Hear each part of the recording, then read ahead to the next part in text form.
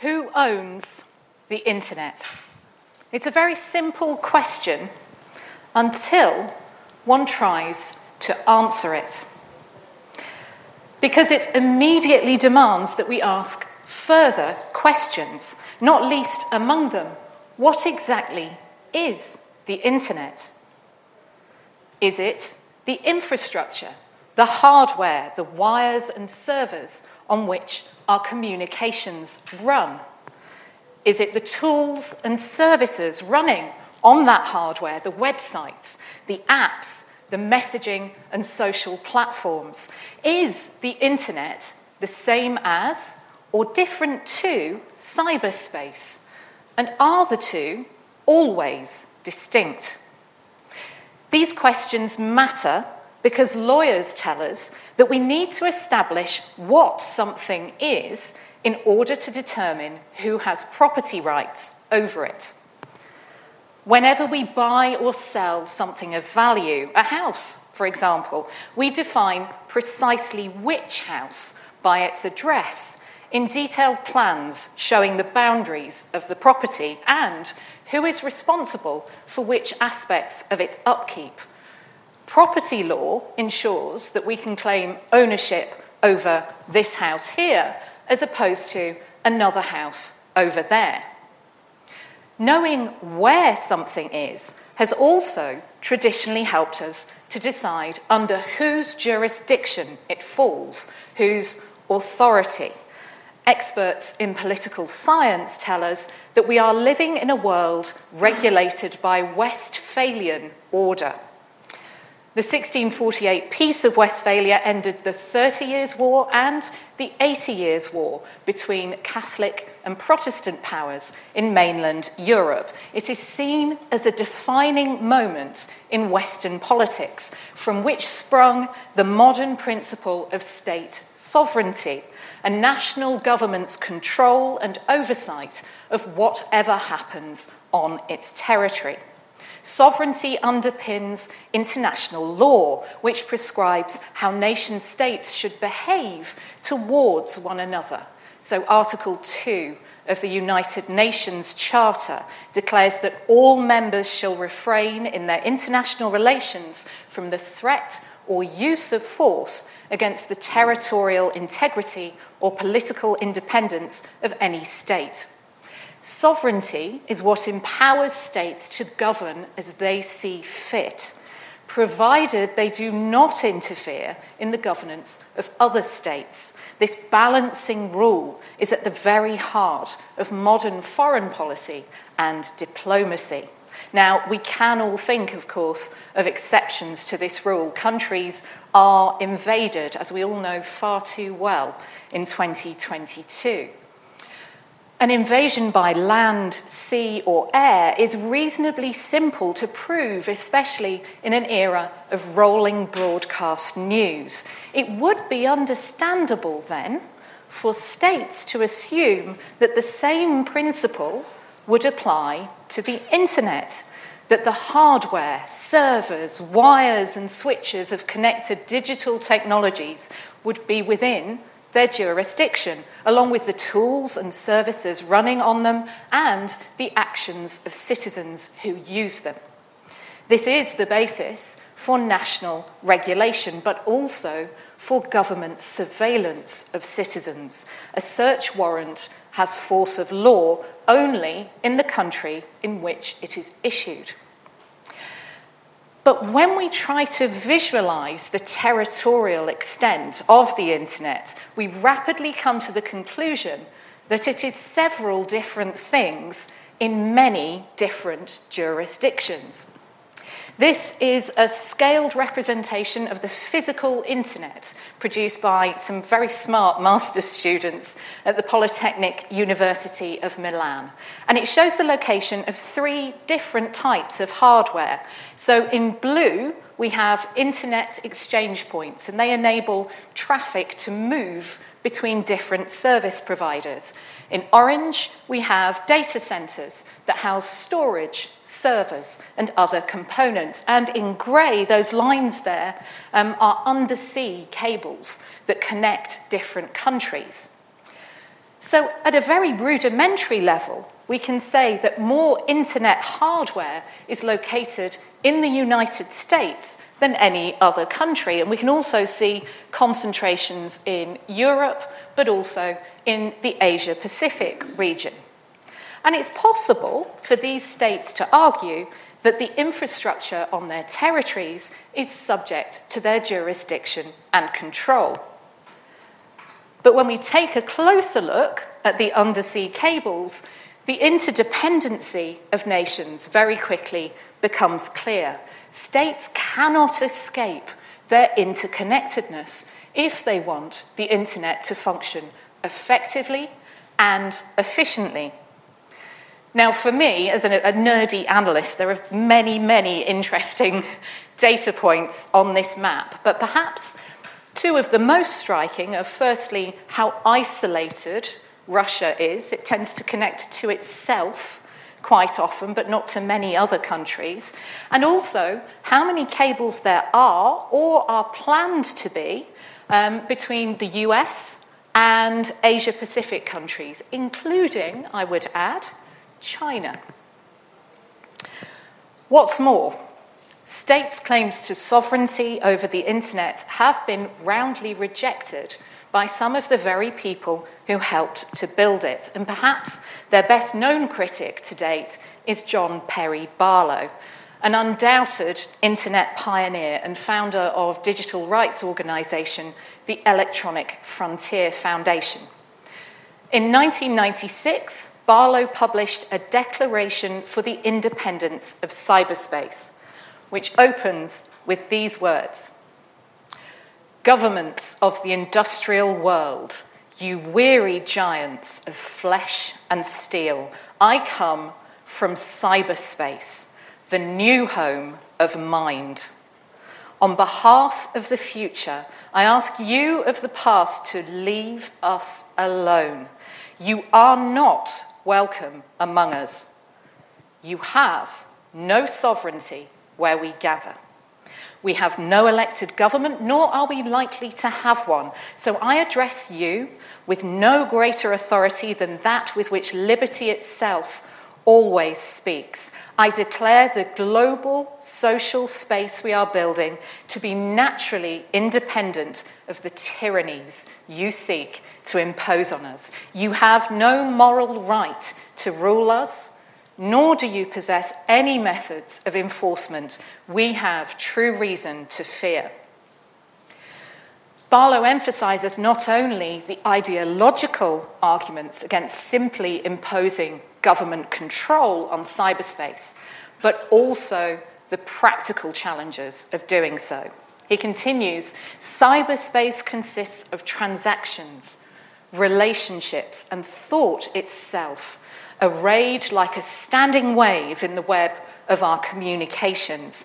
Ours is a world that is both everywhere and nowhere, but it is not where bodies live. Your legal concepts of property, expression, identity, movement, and context do not apply to us. They are all based on matter, and there is no matter here. So, we should also consider the internet as its immaterial connections, as in this fabulous movie produced by the Opte project. Now, at each one of all of these endpoints are networks, devices, and people using them. So, if you have a phone with you, and this is, of course, the first audience participation moment of the evening, you are in a possession of a component of the internet. So please, if you have a phone with you, phones up. This is a different way to visualise the internet, is it not? And by the way, I can all see your text messages. That's for the cybersecurity talk in a few weeks' time. You are all in possession of a component of the internet. You are a stakeholder, therefore, in how it is run and how it is regulated. And the same may be said of what is on the internet and in cyberspace. It's become fashionable to say that on social media you are the product. And that is quite a helpful way of describing a business model in which platforms sell the option to deliver tailored advertisements to you as users. But it doesn't accurately capture the extent to which users are also producers. Through the content we share, we actively contribute to building that internet. And in that respect, Barlow's manifesto is compelling. We are citizens of cyberspace as much as we are citizens in it. So that vision of a borderless space in which sovereign states do not hold sway is also reflected in how the world's internet architecture is managed.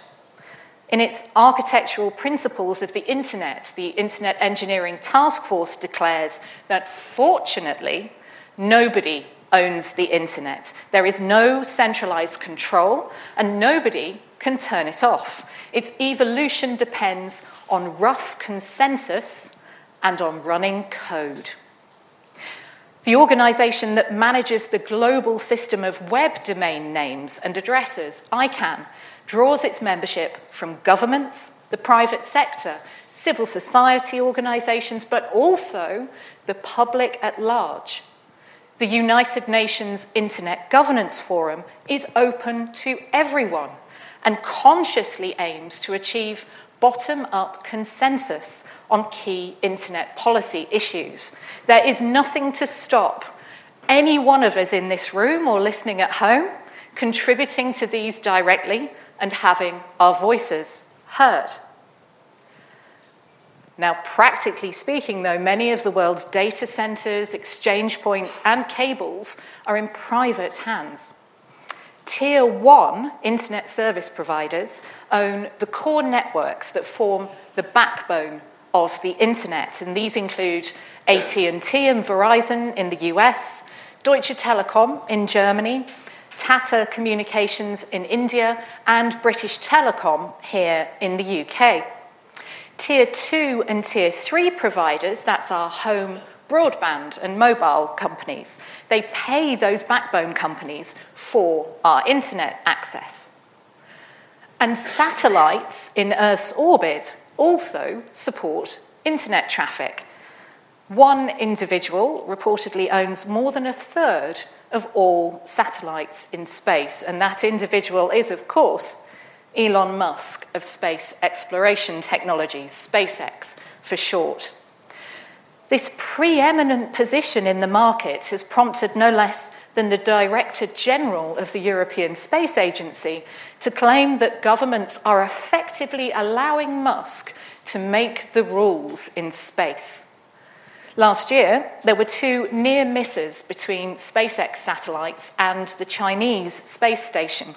And in one of these, there were just 2.5 miles between the 2 craft. China complained to the United Nations and sought to blame the US government, as it might. But instead of an official response from the US, Elon Musk responded in his capacity as SpaceX CEO. So he appears to have assumed a role in the future of digital connectivity that is supranational, bigger than can be contained by any one state. We've seen this play out also in the context of the invasion of Ukraine. Following a personal appeal from Ukraine's Deputy Prime Minister, Musk dispatched Starlink satellite equipment, which has been credited with keeping military communications open and the consumer internet functioning in Ukraine. Most unlike a conventional arms sale, Musk reportedly contributed this equipment for free, directly intervening in the conflict in support of Ukraine. And he's not alone among leading industry figures. Microsoft has been active in defending Ukraine against Russian cyber attacks. In a recent report, the company's president, Brad Smith, stated that the cyber aspects of the current war extend far beyond Ukraine and reflect the unique nature of cyberspace. When countries send code into battle, their weapons move at the speed of light, and the internet itself, unlike land, sea, and the air, is a human creation that relies on a combination of public and private sector ownership, operation, and protection. Smith sees a role for technology companies in shaping the rules for responsible behaviour in cyberspace, what are often referred to as cyber norms. Microsoft has in fact been very open about this ambition, and in 2021 they opened an office at the United Nations in New York precisely with the aim of influencing global policy and regulation. So we may be forgiven for thinking that some technology leaders have begun to behave more like statesmen than company executives. Now, there is some merit in Smith's plea that we treat cyberspace differently to land, sea, and airspace. But nevertheless, we can find precedents in the law of the seabed and the law of outer space that are food for thought. The international seabed area covers about 50% of the Earth's surface, and it's designated in the Law of the Sea Convention as a common heritage of mankind over which no state can exert their sovereignty.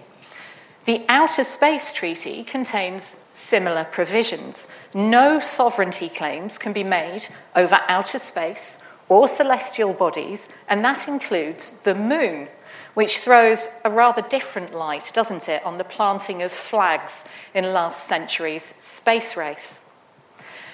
Some legal experts have argued that the internet should likewise be designated a common heritage of humanity, to use slightly more inclusive 21st century language, with its own special international law, a lex specialis.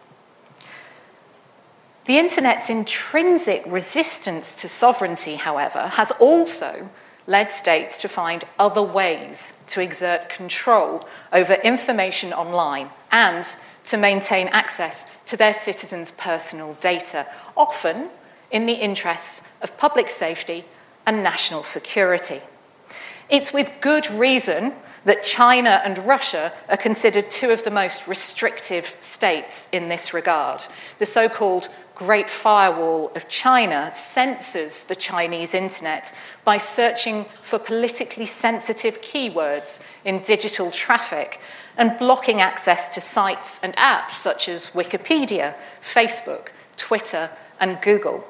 And earlier this year, Russia also used its new sovereign internet law to block access to Facebook, Instagram, and Twitter. Both countries restrict political speech and online support for political dissidents, and they've sought to solve another problem posed by the very structure of the internet. That information about the online activities of people in one country may be processed and stored in an entirely different one. State sovereignty means that governments cannot, or at least should not, exert jurisdiction over data on a server outside of their territory. So both Russia and China have passed laws that require all online service providers to store their citizens' user data within their national borders and to make them available to government authorities.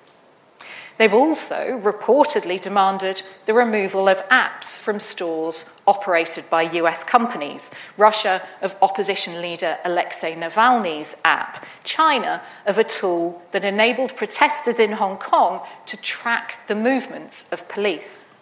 What you may not know is that plenty of other countries also restrict access to online content that is locally prohibited, and that includes the United Kingdom.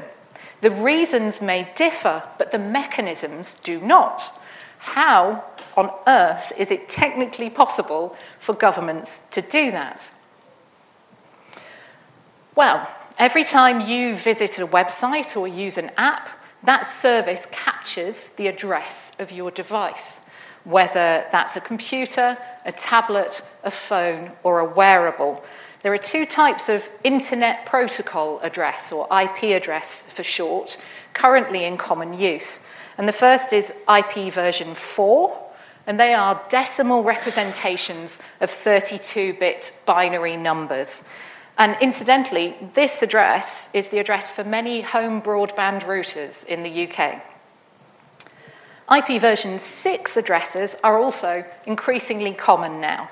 And these are 128-bit hexadecimal numbers, and that's why they're alphanumeric. Version 4 is being phased out in preference for version 6 for no other reason than that the world very quickly ran out of version 4 numbers.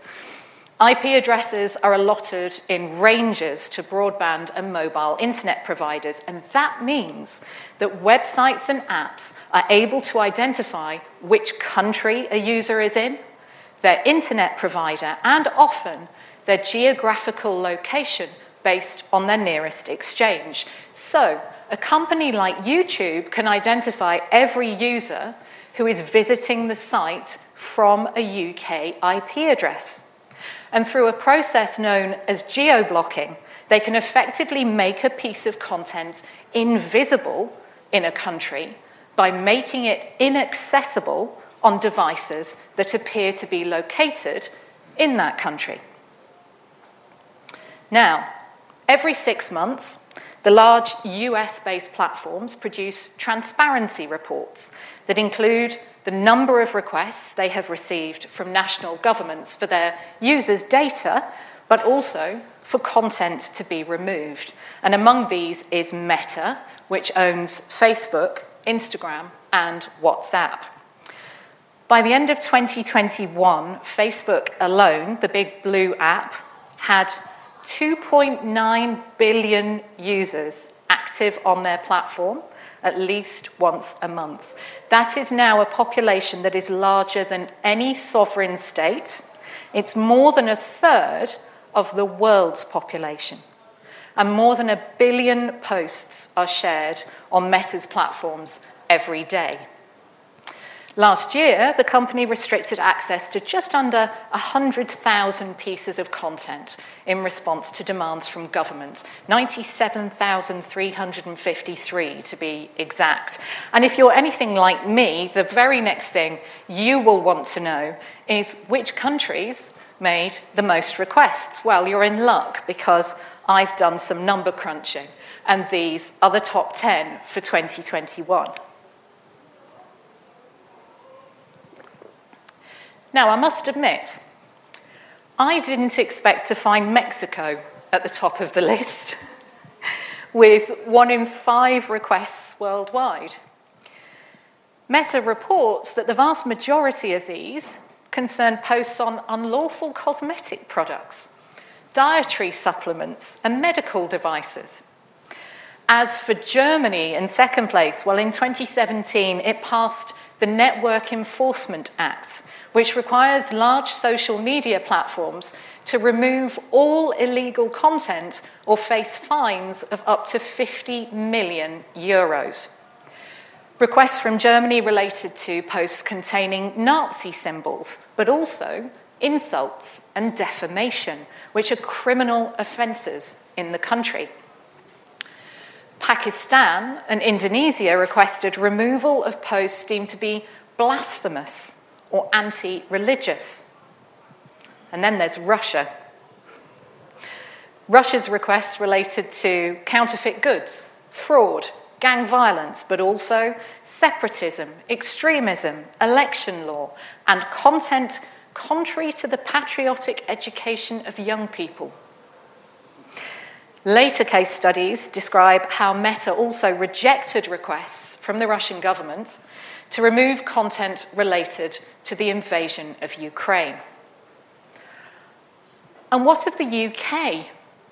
are we surprised that there are almost as many requests from the UK as there are from Russia?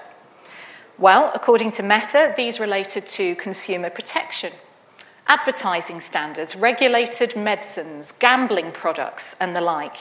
And what all of this data tells me, and I have to describe it as fascinating, because I do find this data fascinating, what all of it tells me, and in fact, simply by looking at tech company reports like this, we see that different countries can have very different preoccupations over what is acceptable and unacceptable online. These different priorities translate to wider efforts to restrict access to information on the internet.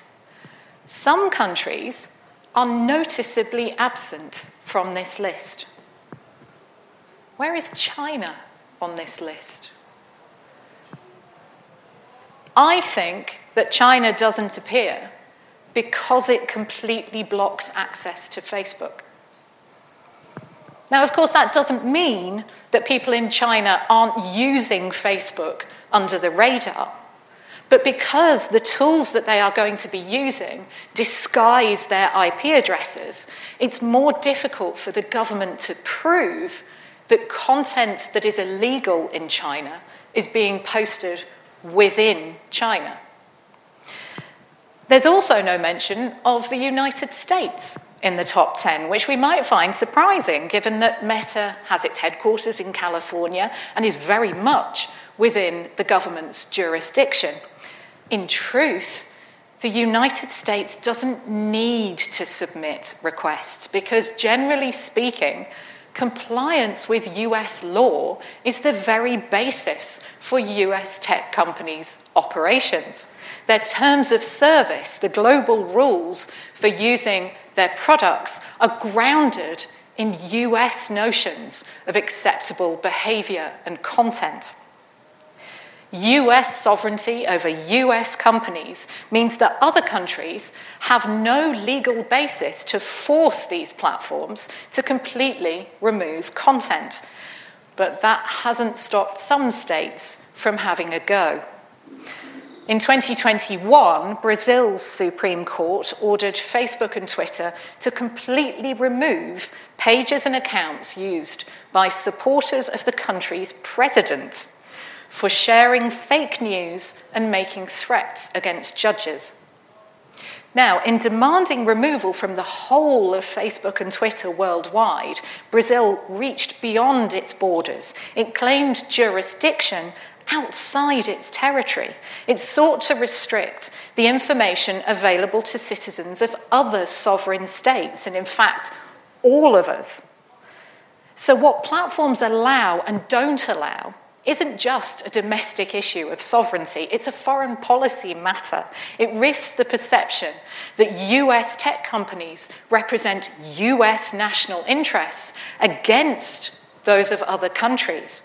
Russia and China in particular interpret the global dominance of these companies as a threat to their national security. And this particular brand of internet diplomatic hardball works both ways. Chinese IT is likewise perceived as a threat to the United States and its allies. In 2020, President Trump issued an executive order that sought to ban apps like TikTok and WeChat that are Chinese-owned. And although President Biden replaced this in 2021, his administration still assesses that apps with links to foreign governments present a heightened risk. Now, this sounds rather like a return to the Cold War, doesn't it? With IT and the internet as weapons in the arms race instead of nuclear warheads and space rockets. But there's a crucial difference here. Very few people have access to nuclear weapons and space technology. 5 billion of us have direct access to the internet. We are all on the front line for these key foreign policy and security issues.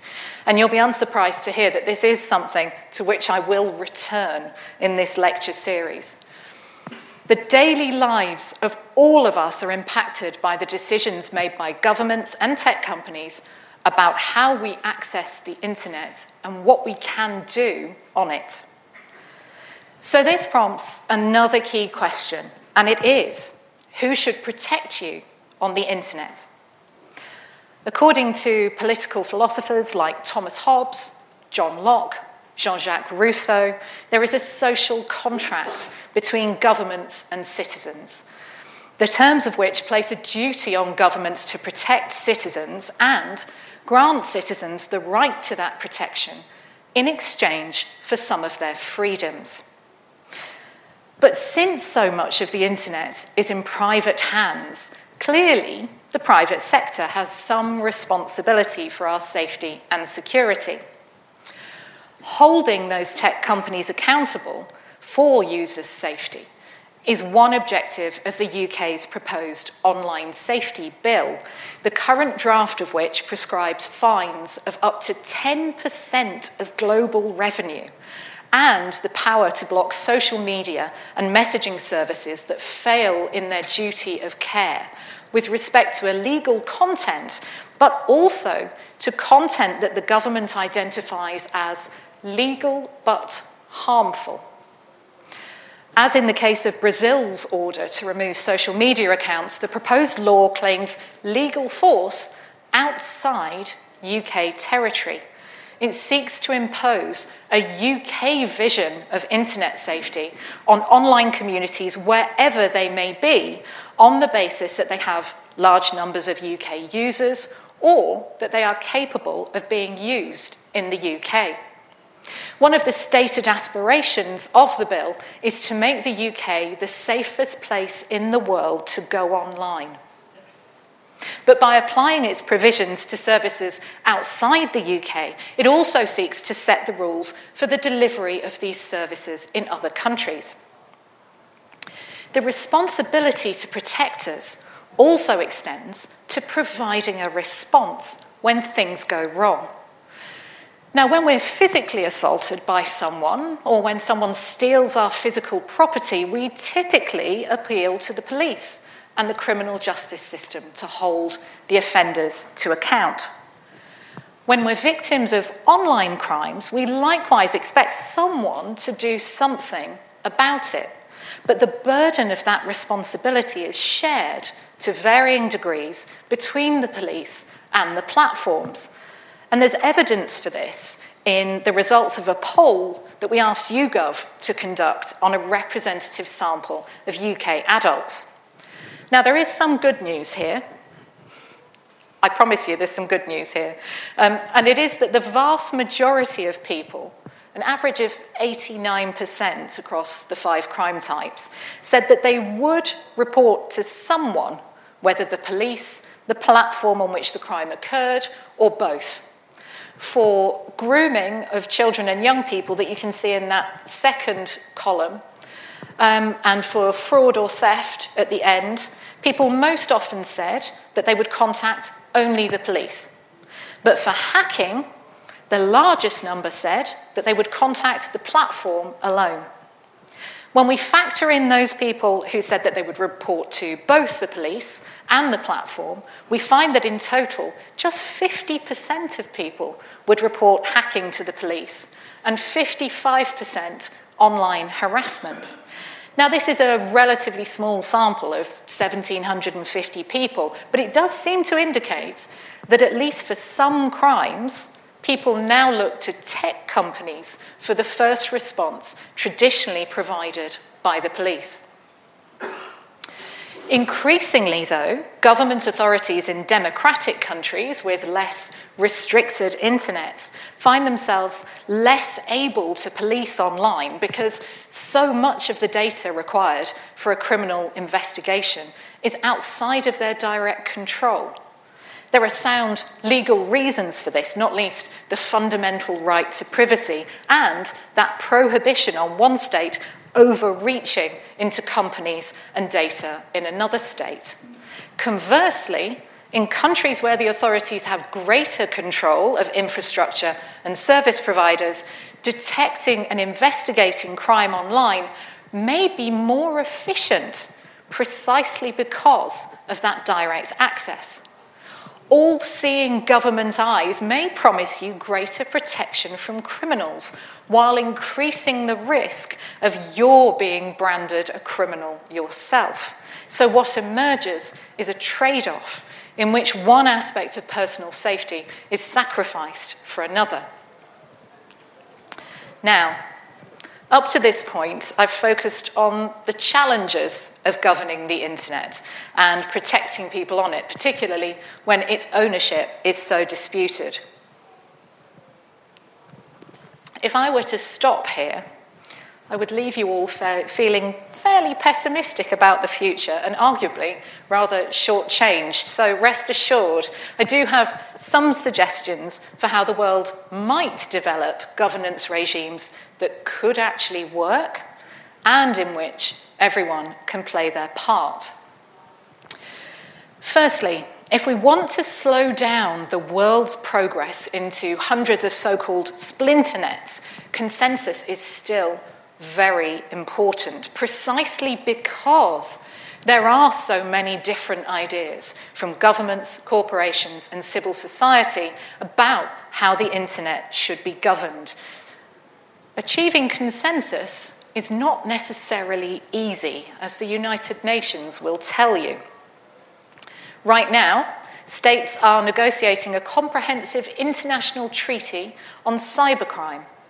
It was originally proposed by Russia and supported by China.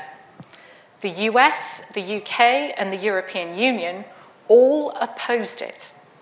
But the General Assembly of the 193 member states voted to proceed, and so far, countries' opinions on what should be included in the treaty illustrate their different national priorities. The US, the UK, the EU, they all want to strictly limit the scope to international cooperation on serious cybercrimes. Russia, meanwhile, has proposed greater control of online content and information. Indonesia has suggested a worldwide ban on pornography. Perhaps the most expansive and ambitious vision has come from India, which has recommended that the convention include rules and principles for responsible behaviour of states and measures for building confidence between them and capacity to fight cyber attacks. So these very different ideas will be whittled down, hopefully, to something that all states can agree on. And even if it doesn't meet everyone's expectations, there promises to be a binding international law to which all states will be expected to conform. That act of achieving consensus is itself highly symbolic. The very fact that states will have been able to agree on something, some form of rules for countering misuse of the internet, will itself make further cooperation more likely in future. Because the internet is a network of networks, cyber attacks can have unintended consequences and result in large amounts of collateral damage. Russia's reported attack earlier this year on satellite provider Viasat, it had Ukrainian military communications as its primary target, but it also disrupted communications elsewhere in Europe. The WannaCry ransomware attack that locked UK National Health Service computer systems in 2017 wasn't aimed specifically at the NHS. Cyber attacks can be notoriously hard to contain, and this interconnectedness has inspired a number of community approaches to cyberspace governance, and one such is the Global Commission on the Stability of Cyberspace. It's sponsored by governments, technology companies, civil society organisations. It comprises senior-level experts from all over the world, and the Commission has identified the following principles as equally critical. Firstly, responsibility. Everyone, remember that word, everyone, is responsible for ensuring the stability of cyberspace. restraint. No state or non-state actor should take actions that impair the stability of cyberspace. Requirement to act. State or non-state actors should take reasonable and appropriate steps to ensure the stability of cyberspace. And respect for human rights. Efforts to ensure the stability of cyberspace must respect human rights and the rule of law. Now, to me, these 4 R's look fairly sensible and thoughtful. And if you're wondering whether that everyone here includes you or just the powers that be, the Commission is very clear on this. Every individual connected to cyberspace must take reasonable efforts to ensure their own devices are not compromised and perhaps used in attacks. That means you. And this puts us in mind of 2 equally important facets of ownership. If we all claim a stake in cyberspace, we don't only have rights, we also have responsibilities. Unpacking these rights and responsibilities is one of the aims of my lecture series this year, precisely because knowledge brings you greater power in decision-making on the future of the internet. Time will tell whether the Global Commission's recommendations are anything more than a thought experiment, but they do give us a glimpse of how internet and cyberspace governance could evolve if states are willing to take a more inclusive view of who owns the internet and who has a responsibility to protect it. I happen to think that this balance is right, and in particular, I have a preference for saying that everyone owns the internet over the alternative framing that no one owns it. My reasoning for this is that a perception of lack of ownership can engender a lack of responsibility, a perpetual state of the internet being somebody else's problem. It also risks giving more powerful stakeholders permission to seize what they may see as unguarded territory. Conversely, a paradigm in which everyone owns the internet encourages action and the direct involvement of all of us. You certainly don't have to agree with me, but you should have an opinion on it. Just because the internet is technically complex, that doesn't mean that its governance has to be exclusive or alienating. The future outlook, honestly, is uncertain, although I think it's fair to assume that nations and companies will pursue their own interests and the perceived interests of their citizens and customers. Sometimes these are the same, but not always. And I'm very conscious that I haven't given you definitive answers to the questions we've asked in this lecture. That's very deliberate. It's not for me to tell you what to think about how the internet and cyberspace should be governed. My ultimate wish, actually, is that at least some of you here this evening and listening at home will want to take an active part in shaping that future. And in fact, those of us who are exercised with these issues on a daily basis sorely need to hear your views. So we are inviting all of you to do just that. We have a poll open, it's live right now, so that you can have your say on the 2 key questions of this lecture. Who owns the internet and who should protect people on the internet? You can register your responses by going to slido.com and entering the number on screen. You can follow the permalink, or you can scan the QR code on this and the next slide. And yes, please do take photos, because we plan to include the results in a published article on the role of citizens in cyberspace governance. If you're not able to vote right now, don't worry, we will keep the poll open for a while, but please do vote, because the internet is far too important to all of us to be a puzzle solely for programmers, police, and politicians. Thank you very much.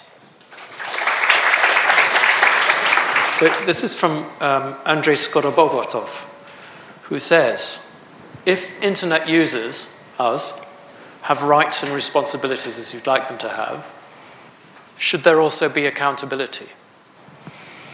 Oh, goodness. I think the Global Commission would like there to be accountability. So one of the things I'm going to be talking about in the lecture on defeating digital viruses is how we might be able to apply a public health model to cybersecurity. So if I think back to my childhood and even to pre and post Second World War days, we had the mantra of coughs and sneezes spreading diseases.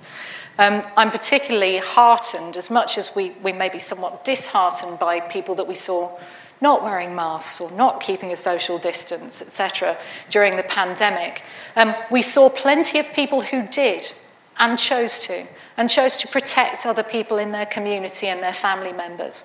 I think it's entirely possible for us to engender that sense of community spirit and apply a public health model to cybersecurity, whereby, for instance, not falling for a phishing link that that makes you part of a botnet that is used in a cyber attack on a country or somebody else.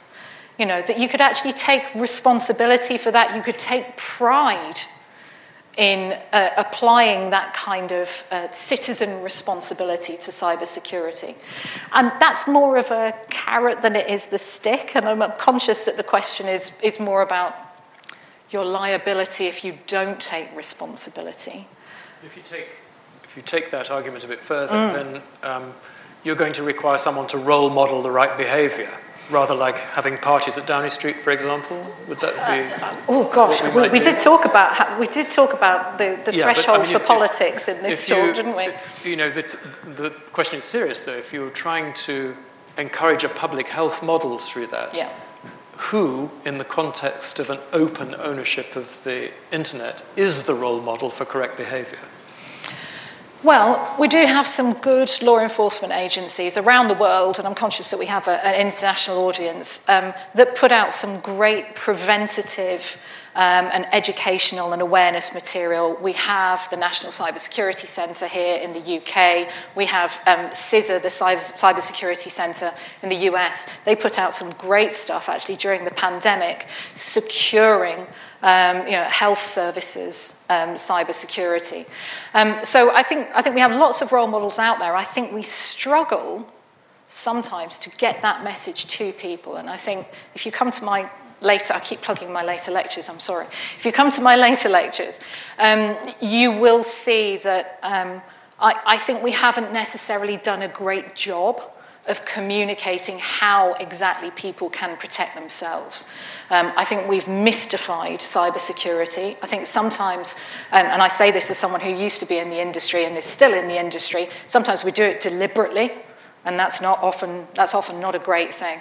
And so we need to start giving people trust that they can protect themselves, rather than just buying a product, actually explaining to them how clicking on that link has an impact, how not clicking on that link could actually protect them and their family and their small business and their community.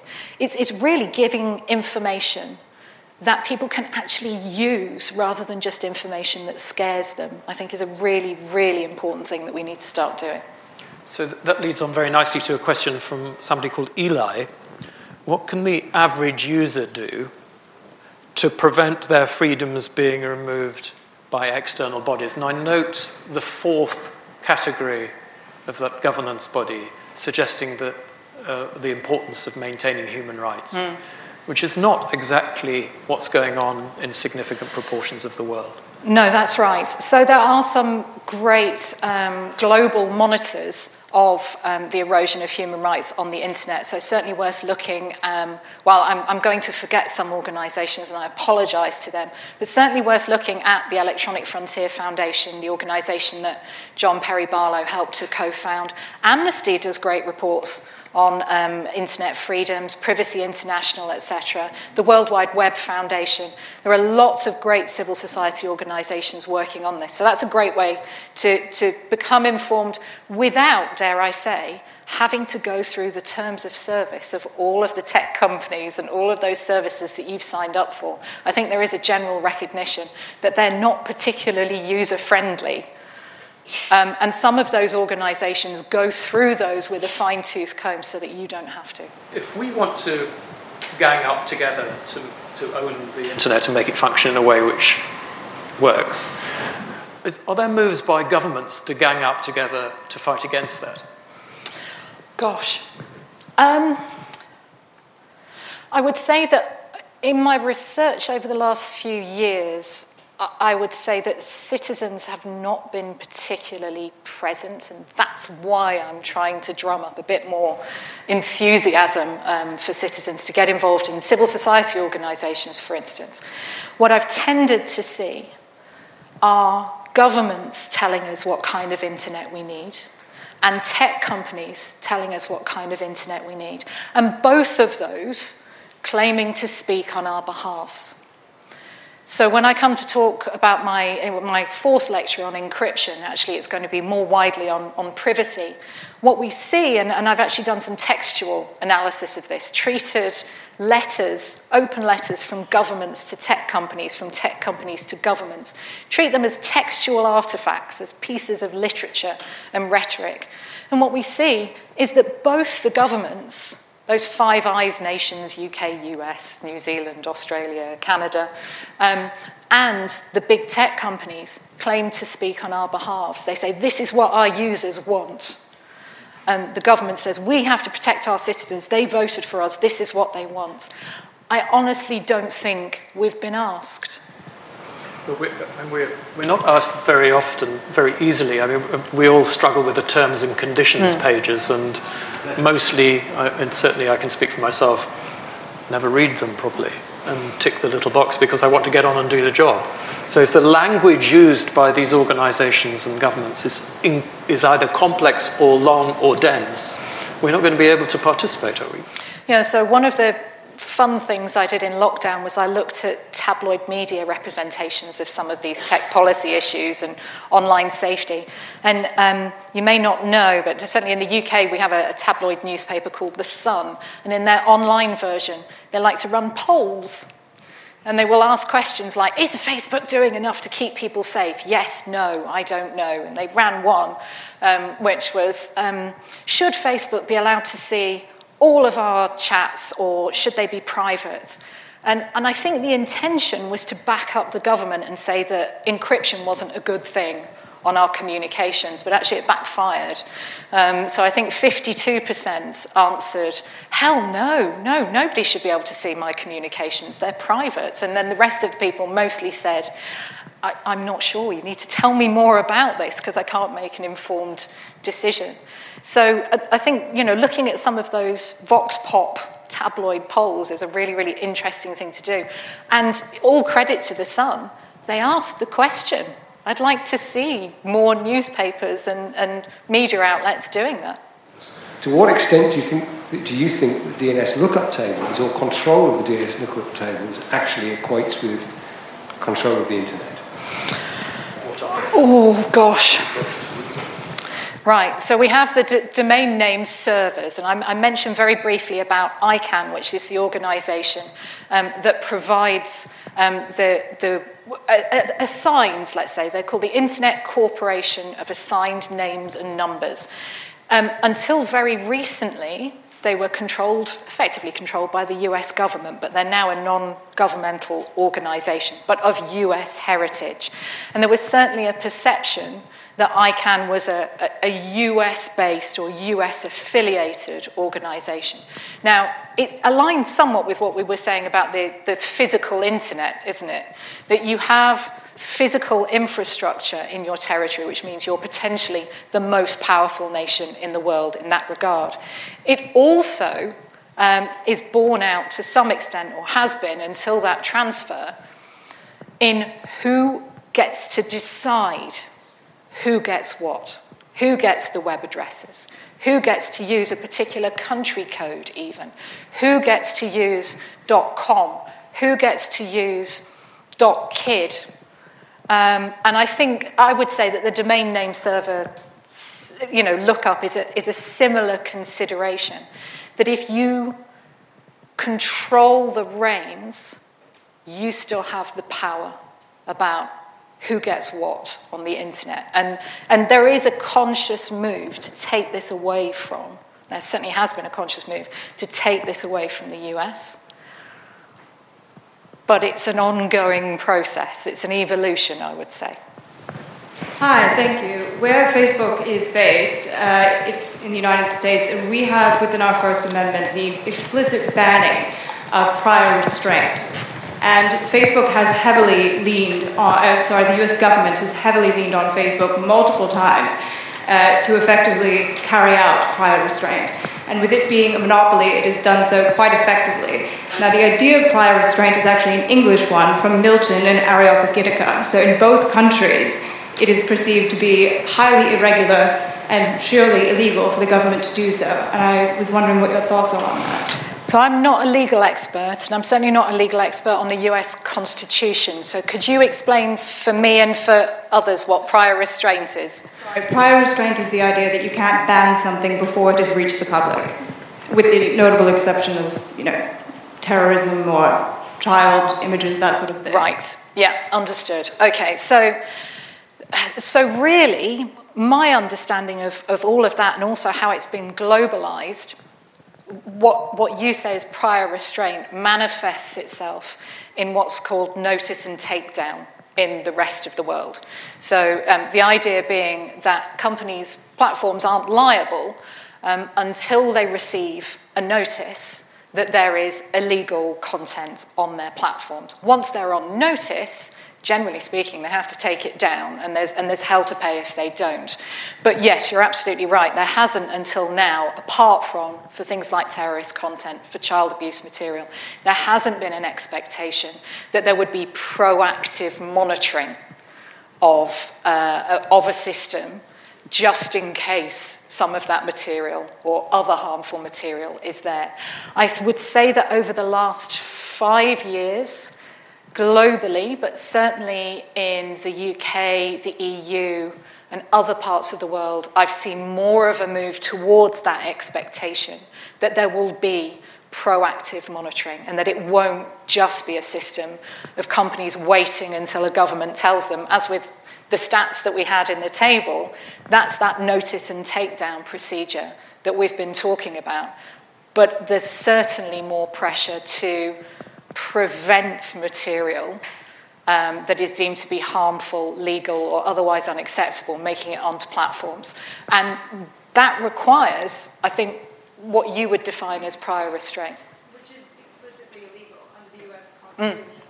But equally, I've noticed that there are moves afoot in Texas, aren't there, at the moment, to prevent Facebook from removing any political content. So there's a tension pulling the other way as well, isn't there?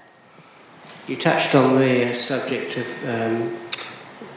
China banning Facebook and Russia not allowing certain content to be accessed by its citizens in relation to the Ukrainian war, etc., I think.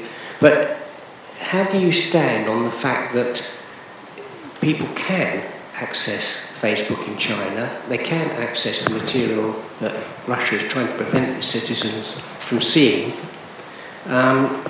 If they do, they're breaking the law. Presumably, they're criminals. How do you stand on the moral... I know you're not a legal expert, you've explained that, but how do you stand on the moral principle of citizens breaking the law to do just that? Well, any answer that I will give you is entirely based on my own personal opinion. I am not a qualified ethicist or moral philosopher.